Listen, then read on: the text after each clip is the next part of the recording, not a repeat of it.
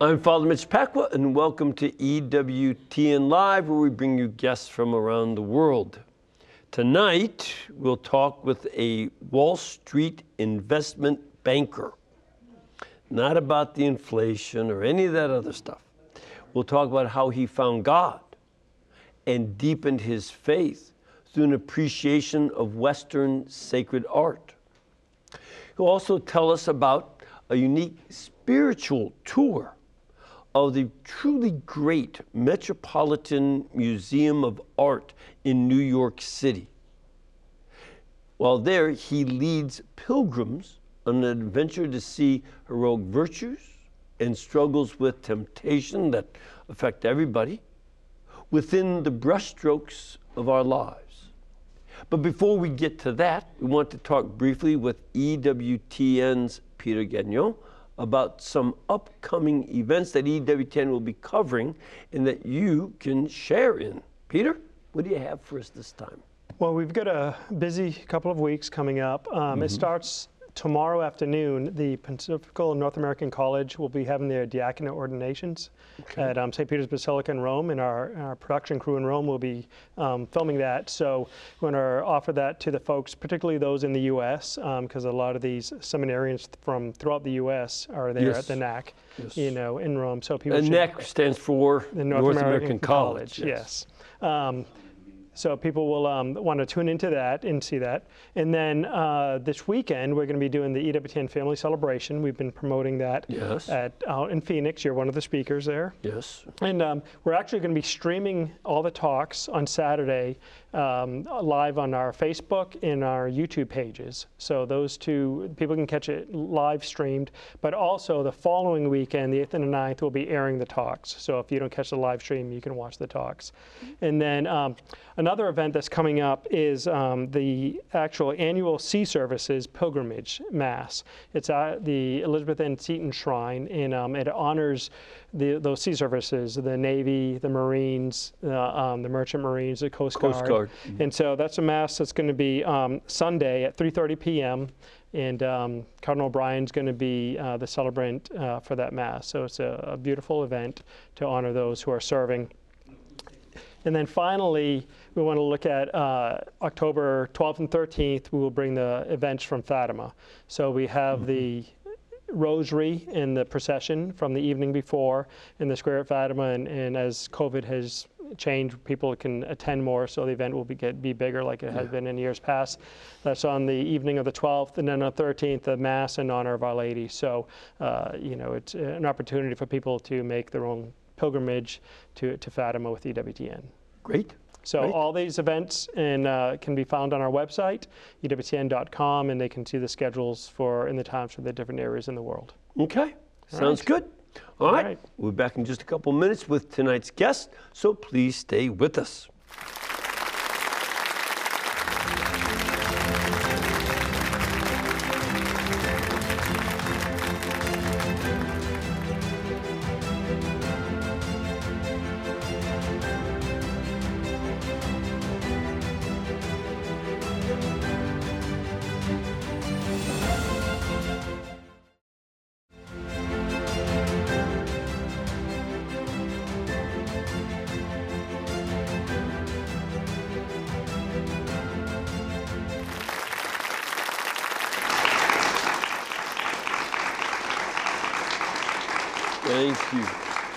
Thank you, and welcome back. When our guest isn't busy managing investments on Wall Street, he heads down Madison Avenue in Manhattan to the largest art museum in the Western Hemisphere. It's called the Metropolitan Museum of Art. There, he and his wife, Evelyn, lead friends and acquaintances on a tour of several paintings in the museum. And that tour really has more of a pilgrimage feel to it. He says you don't even need an art history degree to look at a painting, which is good because I don't have one of those. And through the very small details that the artist placed on each canvas, you can experience the triumphs, the struggles of each artist and his era. You catch a glimpse of his own intimate search for God or his rejection of the search. Here to tell us more about it, please welcome the author of a new book, Pilgrimage to the Museum, Man's Search for God Through Art and Time, Mr. Stephen Auth. Thank you, Stephen, good to have you. Thank you. Thank you. Good to have you. Thank you.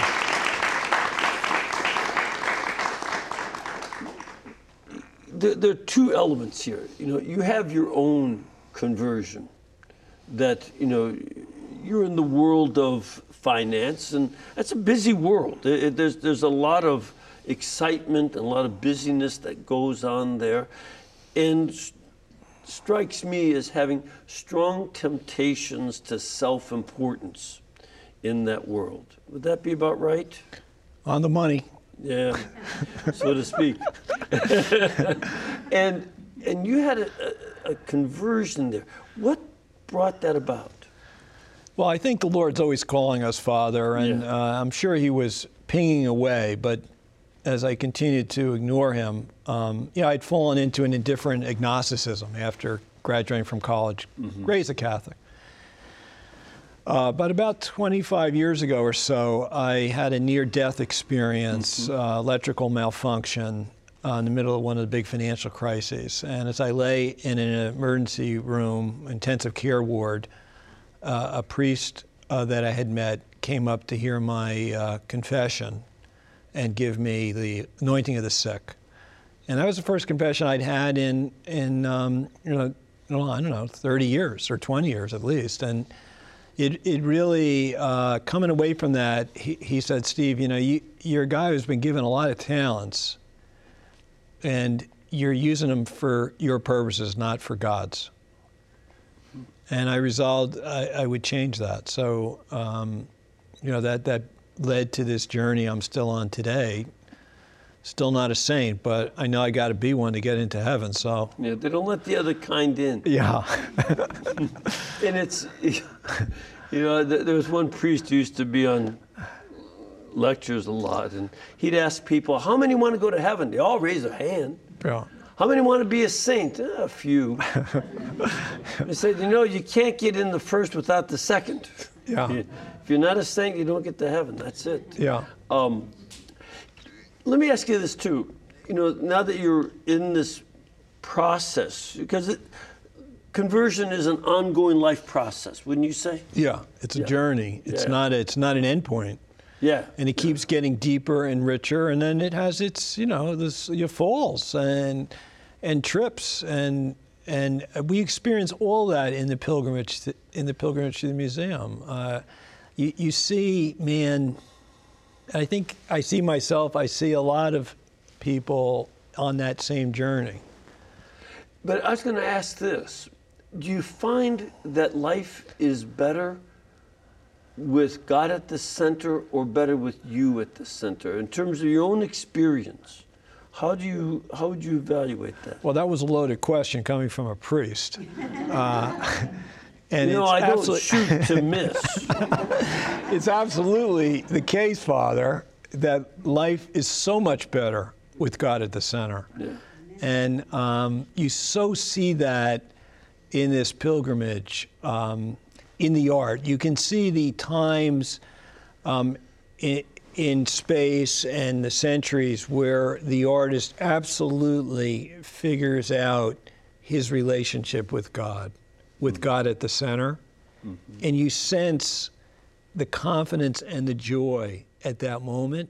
Mm-hmm. And I think all the pilgrims that come with us on the museum kind of sense that too at that moment, And then just like that, you lose them again. Mm-hmm. You have that St. Peter moment where in a crisis, you turn the other way. Yeah. And that's what's so real about this pilgrimage to me, and it's what life is about. And the key that you see in the pilgrimage is the importance of getting back up off the canvas and getting back in shape. There's this image in the pilgrimage. It's called The Penitent Magdalene by George Latour. And it's a wonderful image painted in the 1600s in the Alsace Valley in France, very deeply Catholic area at that time. And they had this image of Magdalene, mistaken, but at that time images her as a prostitute. But she comes back from, it's a moment in time, she comes back from her visit with Jesus and her conversion. And you can see she's still got her street clothes on, so to speak. And the pearls, the tools of the trade, if you will, she's cast aside. And isn't that interesting? Like, you know, we have this transformation. She's sort of peacefully holding mortality in her lap, the skull. So she's at peace with this now. And she's on a new journey. So you have that joyful moment where you've been converted, if you will. But what I love about the painting is the jewels are still there. You know, they're within arm's reach. And isn't that how it is? Like in any journey, those habits and bad things are always out there tempting us. And she's worried about that. You can see that. And she turns her head to look at the thing that has up to then given her the most comfort, which is the silver gilded mirror, right? That's probably, she gets to see herself. That was her job. And she turns to look at the mirror for comfort, and instead of seeing herself, she sees the light of Christ, the two candles. And he's saying to her, Mary, I'm with you. And one of the things about that painting, you know, having the skull in her lap is an important symbol. That this was oftentimes an item that would be found on the desks of monks and scholars. And it reminded them of what's truly important, not unlike your own having an experience of being close to death. That the reality of death forces you to ask questions about the meaning of life. What are you living towards? Right. Where's this going? Exactly. And she's suddenly come to grips with that. And it references this idea that you said, Father, about how when we come to grips with that and we follow the Lord, we're in a much better place. And you sense that calm in the painting. There's all sorts of people that stop in front of that painting. It's viewed as one of the most mysterious paintings at the Met. A lot of people don't understand it at the surface, but they still find something about it that's calming. And there's this sense of calm, and I think it's that light of Christ. And you know, a painting that has, you know, that darkness around it is able to help you focus on where the light does shine, or where, so that you look at these items, but they still won't make any sense if you don't have the background in the Bible to put it in a and so there's a lady looking at herself in the mirror. Exactly. You know it's in. This is a woman who encountered Jesus Christ. Right. So that is one of the key reason why we write the pilgrimage, right? Because a lot of the art history of our day tries to take God out of it. Right. And you know, the Baroque art, this is obviously from the Baroque period, where it's known for light and darkness. And the art historians get all excited about light and darkness and all that, but the title of the chapter of this chapter of the book is The Battle of Light and Darkness. From a Catholic perspective, a Christian perspective, this is the struggle between good and evil. And you see the artist using light and darkness in that way to describe that struggle. Well, this is a term that, or a concept that, again, permeates the New Testament. If you don't understand Scripture, and people argue, oh, we can't teach the Bible in schools. They can't understand our history, our law, and our art, and our literature without Scripture. it permeates everything. And, you know, as St. Paul's the one who speaks of the kingdom of darkness, and Christ speaks of himself as the light of the world. This tension is something that we can grasp in the light of the gospel better. Yeah, and the art brings it alive. In many ways, the pilgrimage is a kind of Catholic exegesis. It's a kind of art history. But it's told by a guy in the arena, you know, who is struggling with these same issues. And so it has this interplay of it all that I think really brings everything to life. The other thing, though, you also point out how that there are some classic pictures and paintings that depend on knowledge of God and the search for God, but you also have paintings where there's clearly a rejection of God. God seems dead or entombed. Talk about that contrast in worldviews and how that shows up in art. Yeah, well, I mean, we go through the battle of light and darkness in the 1600s, 1700s, and then out of that comes the age of enlightenment. I refer to it as the age of endarkenment, where the humanists declare God is dead, and it's a sort of superstition, if you will. The era of Friedrich Nietzsche, and that begins to pervade the art. It gets inside the art. And the artists, some of them are very religious, but even so, find art very scary. I'm thinking of an image by Van Gogh, which I don't know if you've got that here, but well, we can take as an example the image of the cathedral that you're referencing. Yes. Well, I call it God's tomb, Rouen Cathedral. And this is painted by Monet, who's an atheist, who's been raised as a Catholic, but becomes an atheist, pretty well advertised. And, he has this wonderful image. He's painted 34 versions of this from his apartment across the street, and he's trying to show, in his world, his dexterity in painting, in describing light bouncing off the stone at different times of day. It's like a study in that, in some sense, scientific, if you will.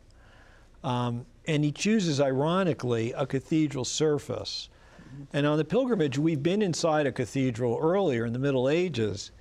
On the inside, where we have the beautiful stained glass windows, the mystery of heaven coming to earth and the Eucharist and all that. And now the cathedral, to me, is presented as a tomb. The stained glass window is grayed out. The doors are closed. There's no humans walking in and out. And Monet has carefully exercised the images of the sculptures of the saints. There's 36 of them on the facade of the cathedral. Can you see any of them? Nope. He's blurred them out. So I think he's saying, consciously or unconsciously, God is dead. This is his tomb. And one of the things that Evelyn loves to point out at this stage is, 'cause that's kind of a dark thing to say. The irony is that even in the process of trying to paint that, he can't get rid of God. God's in the sky, in the sun. He's the creator of all beauty. Beauty is the image of God. So even in his attempts maybe to purge him from the system, if you will, he's still there with us. And this is part of Monet's style. I actually like Monet. There was a wonderful collection of Monet at the Art Institute in Chicago, because his paintings were not very popular when he was alive. Yeah. And so I think it was Mr. McCormick bought a lot of them at a very low price. So now that's part of the treasure of the Art Institute. And he's the one who is changing focus. And really, he loses focus And in this case, it's losing focus on the cathedral except for the shades of light at different times of Yeah, day. the spirituality of the cathedral's lost to him now. Yeah. Yeah. And I contrast that. I read a wonderful book about American artists who had gone over to study art in Paris throughout the early part of the American history. And American art was, America was new. Yeah. So they wanted to study art Yeah, in France. in France. Yeah. And the Louvre was now a museum Right. open to people. So on the way to Paris from the Atlantic, they stop at Rouen Cathedral. And they said, this is Catholic, superstition, but it's stunning. They're just amazed at the beauty. Yeah, the beauty of it. And Monet has just blurred Blurred that. it out. He only sees light, and again, as you say, Yeah. makes it a tomb. Yeah. This is where the artist is, imposing that blurring out of the spiritual. But it's not the real thing. It's not the actuality of the Rouen Cathedral. Yeah. It is filled with the life of the church, the windows, all the Right, statues. but you experience on the inside. Yeah. He's painted the outside. Yeah. And even that, he's blurred the holy that is on the facade with the statues and such. Yeah. All blurred out. And this is what modernity does. If you leave it without God. Can we go to another theme, Father? I'd Yeah. like to talk. There's this image in the images in the pilgrimage of decisions that people have to make. Mm-hmm. And isn't that, what life is like? These decisions that we all Yes. make. Yes. And there's a whole decision series, and we have a few of them here. But I think one that I really like is the Virgin Annunciate. Okay. And see, maybe you guys have that here on the image. It's this wonderful painting by Antonello de Messina of someone having to make a decision. In this case, it's the Virgin Mary. And unlike all the other Annunciation paintings of the time, he paints Mary not just alone, but without the angel there. So it's much more real to the modern thinker, I think, this idea that the voice of God is not a telegram, written down. Right. It's a message in prayer with some ambiguity around it. Was that really God's message? And you know that the angel's there. You can see the pages of the book fluttering. And Mary is looking up. Mm-hmm. And she looks out, and her first instinct is to hold out her hand and say, now hold on a minute here. And then you kind of see the hand curl as she's considering and listening to the Word of God, and those eyes piercing, concentrating on this message, which for this young girl is not a pleasant idea. I mean, she's about to get married, and now suddenly she's facing a real trial. I mean, if Joseph disowns her, she's going to be stoned tomorrow morning in the town square. And if he stays with her, Herod's going to be after them, and then the Romans. And the only escape hatch is this 500-mile route across a desert.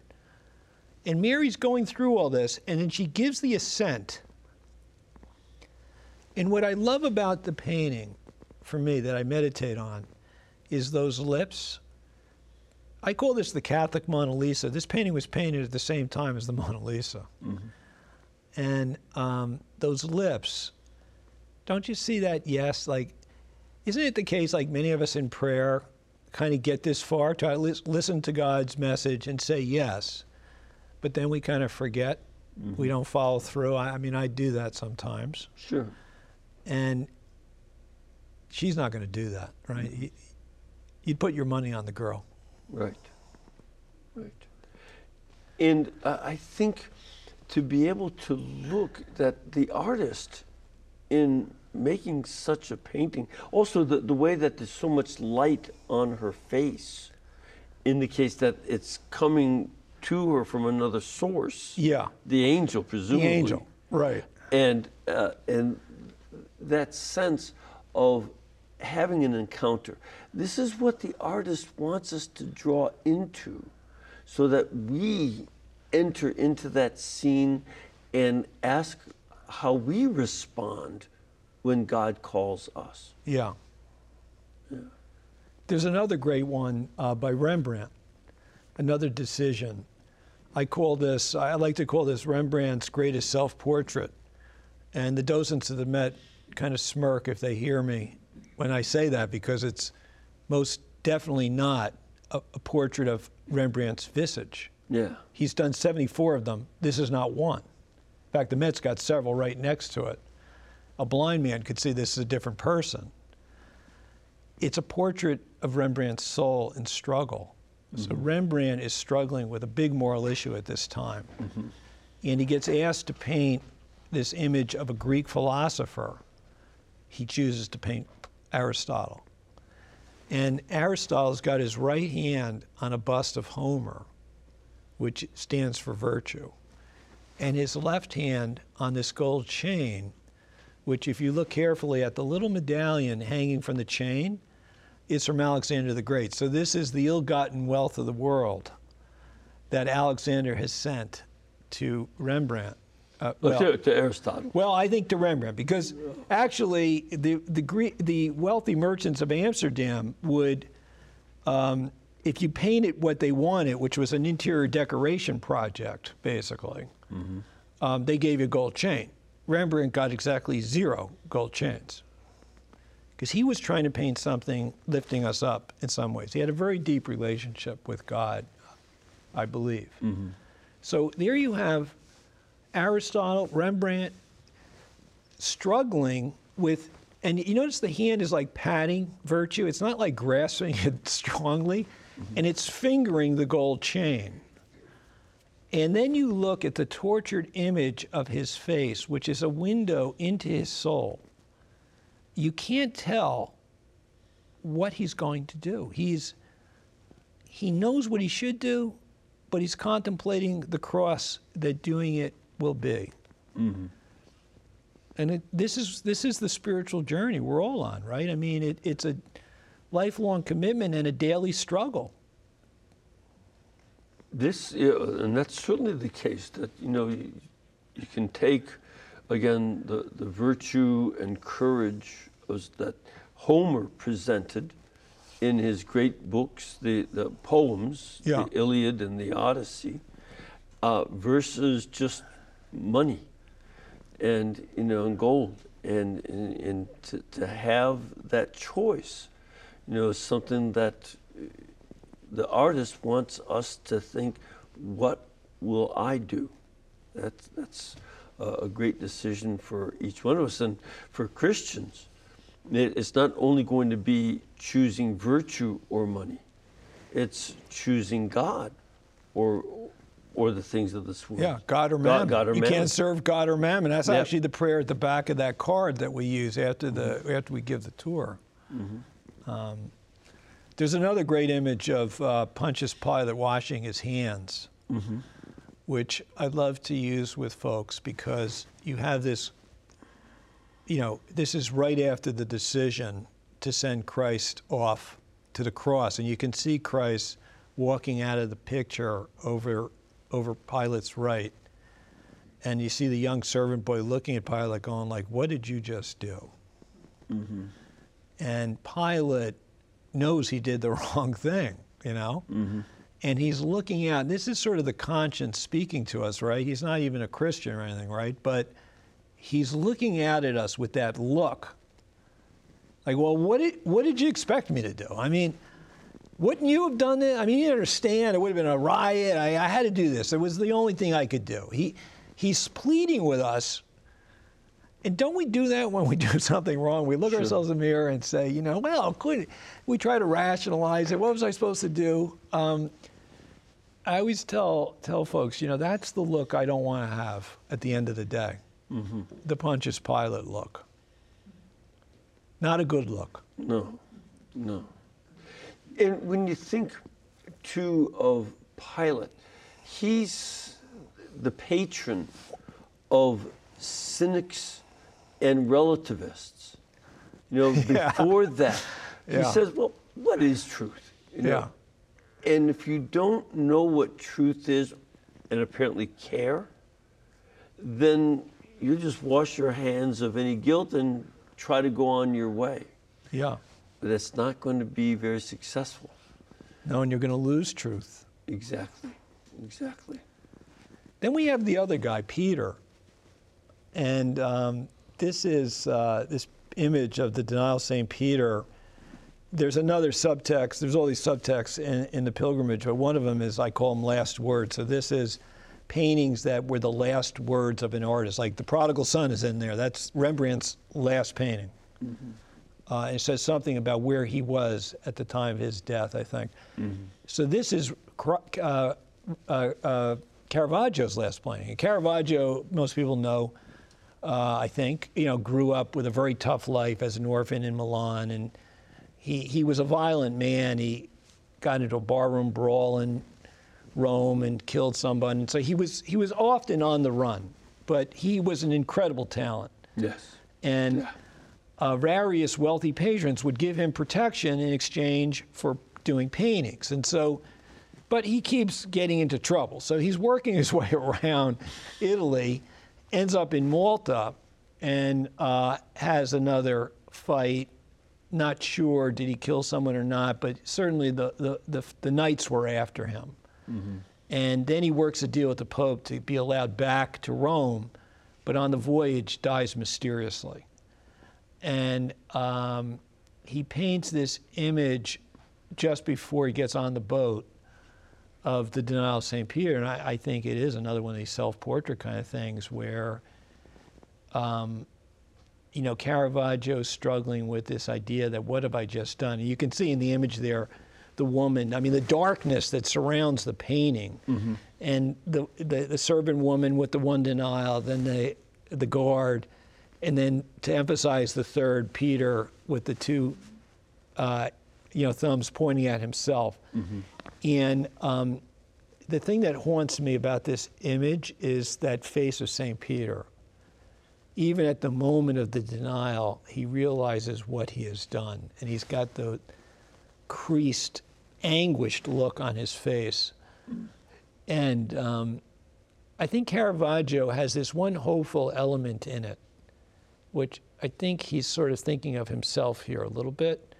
But do you see, Father, the light, how it reflects? So Christ is back in the corner there by the fire.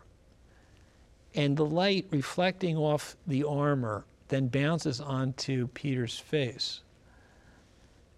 And I think Caravaggio's referencing his ultimate reconciliation that he has in John 21 on the shores of Galilee after the resurrection, and Peter comes back to the Lord, you know, gets up off the canvas and becomes the founder of the church, you know, the leader of the church. Sure. Not the founder, but Yeah.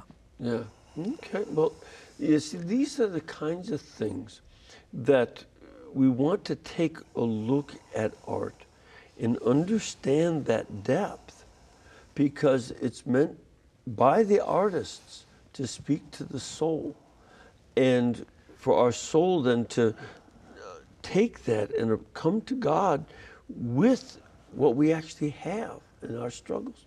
It's a very important thing. We need to take a little break. We're going to come back in a couple of minutes, but we'll be right back with you and continue on this conversation.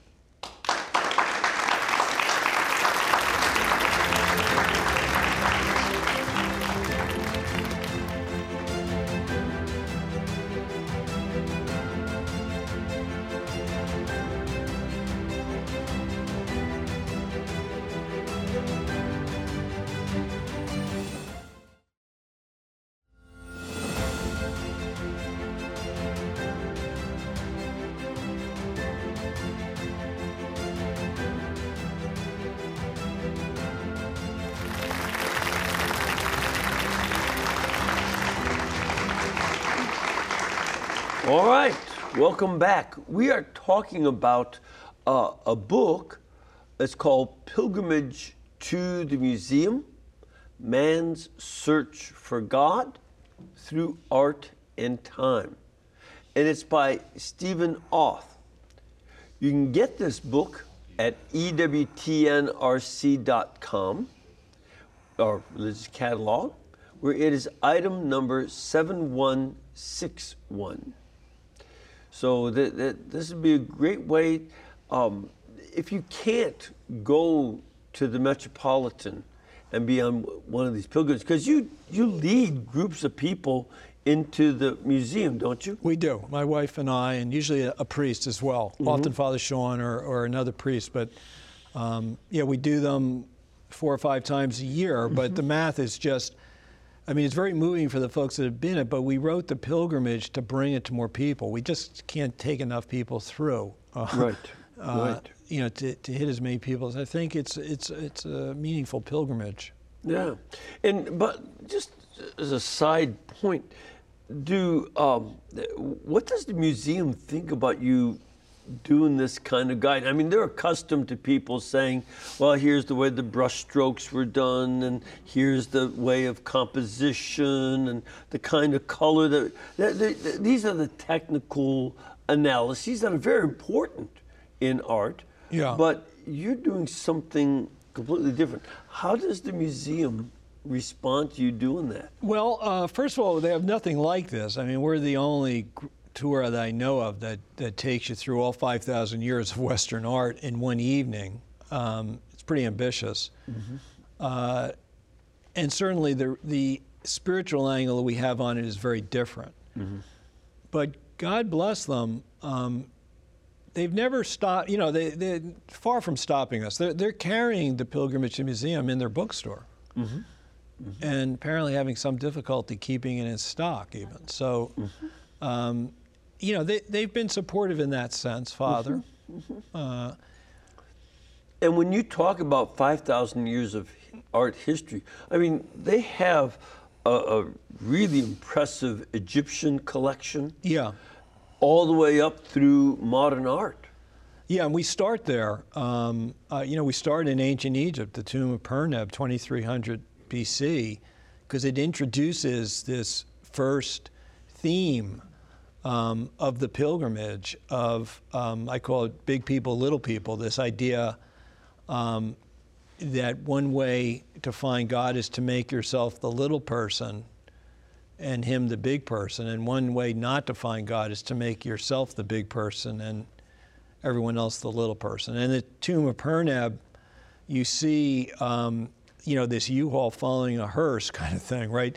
They've got all the little people bringing you know, Perneb's got bringing all his favorite things for his burial, for his big party in the afterlife, and he's going to buy his way into heaven, and he has himself painted in the image of a divine, of a god, really. When an Egyptian is seated, that's a god.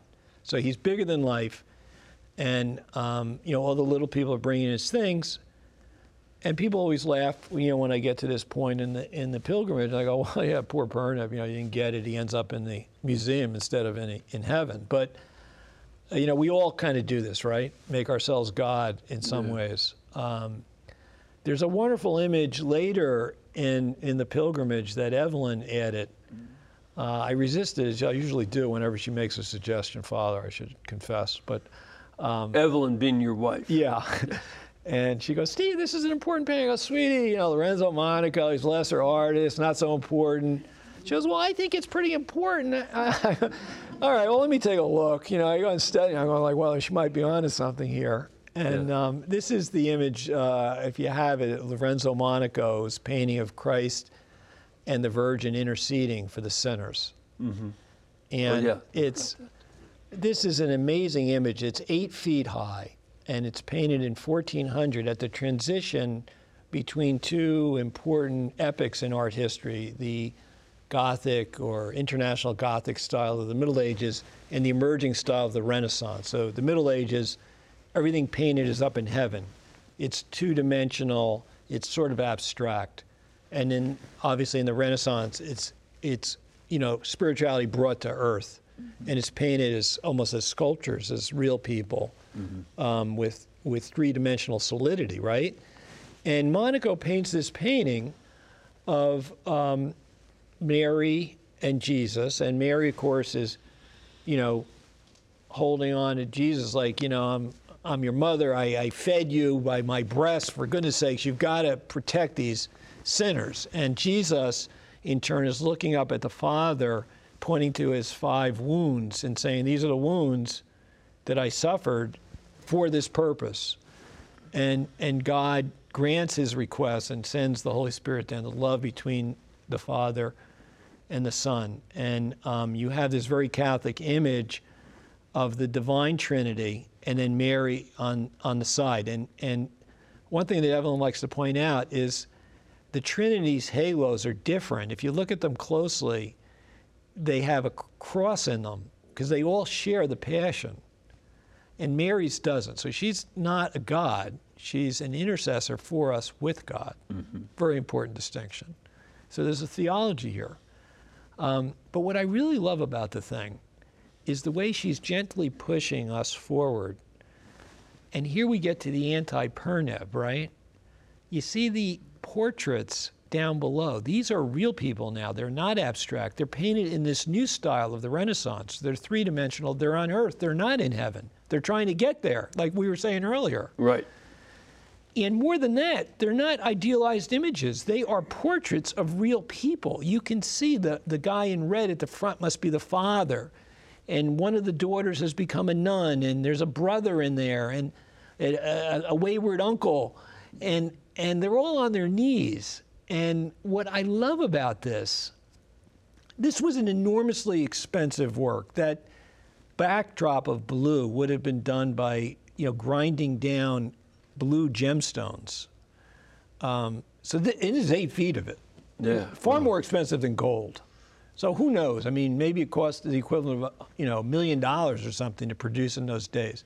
So this family is wealthy. And they're on their knees as the little people before the big guy. That's the path to God. Sure. That's how we find him.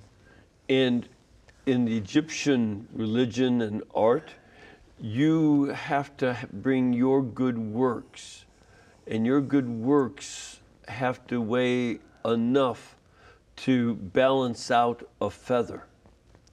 That was their religious belief. Yeah. Whereas in this painting, it's Christ giving himself, his wounds, and his Blessed Mother interceding with him. He's the mediator, she's the co-mediatrix, and they're doing mediatrix, in her intercession. Yeah. Very different than Egyptian religion. Yeah. And the Egyptians are trying to earn their way in. Yeah. We have a question from our studio audience. Let's take a look at that. Sir, where are you from? New Orleans. Good to have you. Welcome. Glad to be here.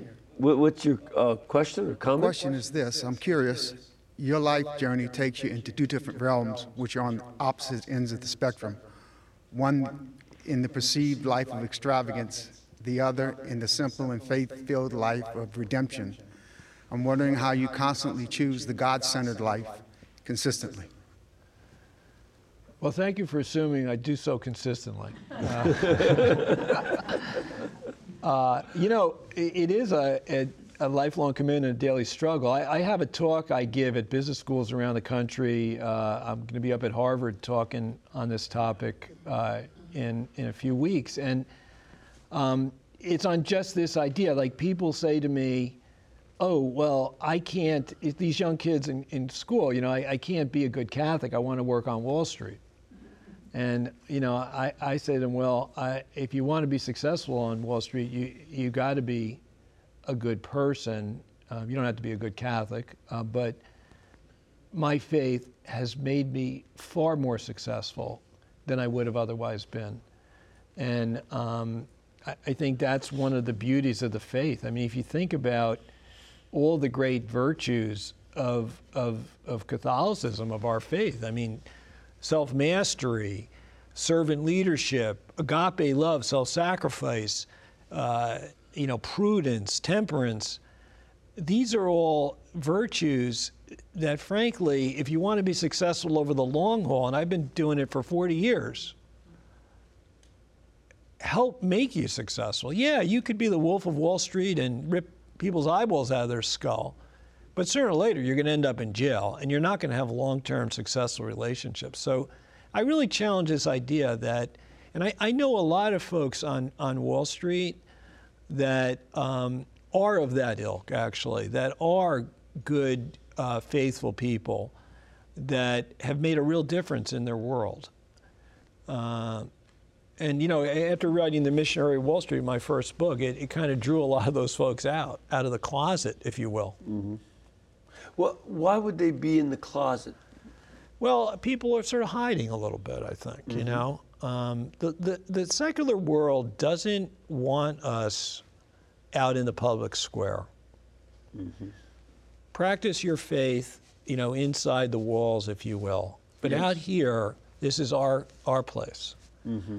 And as I always like to tell the missionaries, it's fine here inside the walls of the church. We have our prayer groups and our masses and our, the sacraments that we need to succeed in the world. But Jesus needs us out there. Yeah. Yeah. He needs us. That's the people that we need to help him save are out there. They're not in here. We got to go out. Something I said yesterday on, the scripture and tradition was similar on this point, that it's not that the world is neutral toward people of faith and virtue.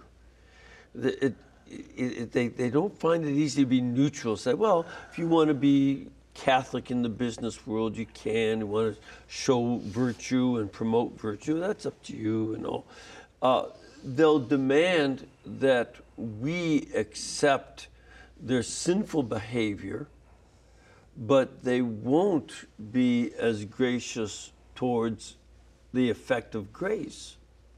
And this is something we just have to accept, that's the way they are. So we might as well just go ahead and express our faith in business. Business needs virtue. Yeah, and I'm a big believer in witnessing the faith as Mm-hmm. opposed to demanding that everyone follow it. That doesn't get you very far. No. And it's certain, and besides that, it's illegal nowadays anyway. But witnessing the faith to people, of all faiths, where I work, we have people of all faiths and non-faiths in the workplace, but I think they all respect deeply a servant leader and what that means. Mm-hmm. And it affects the culture in a way that's very positive and enriching for people. Yeah. And it's made, our little corner of Wall Street one that people really like to come to work mm-hmm. at. Mm-hmm.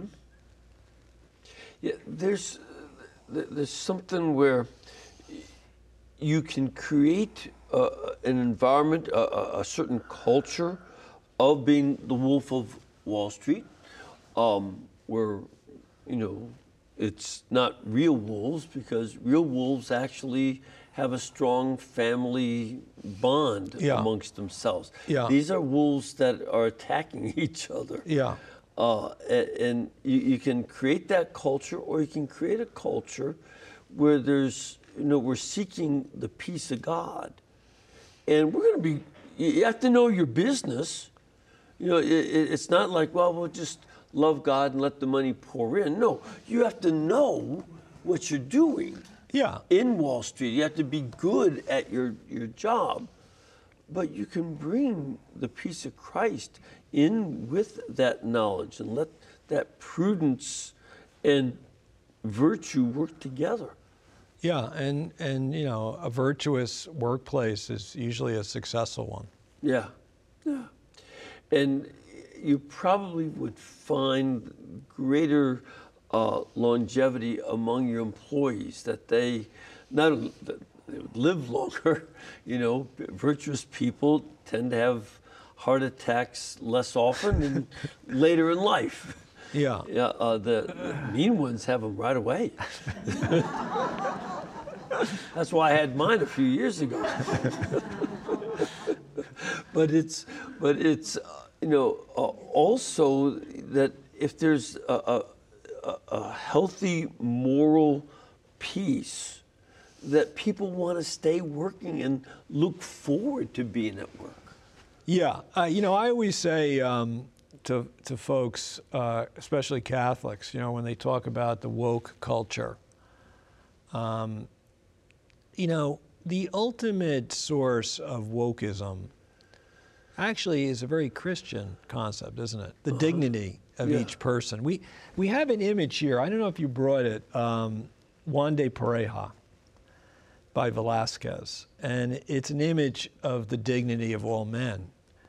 And the background of the image is Velázquez, who's a famous court painter for the Spanish kings,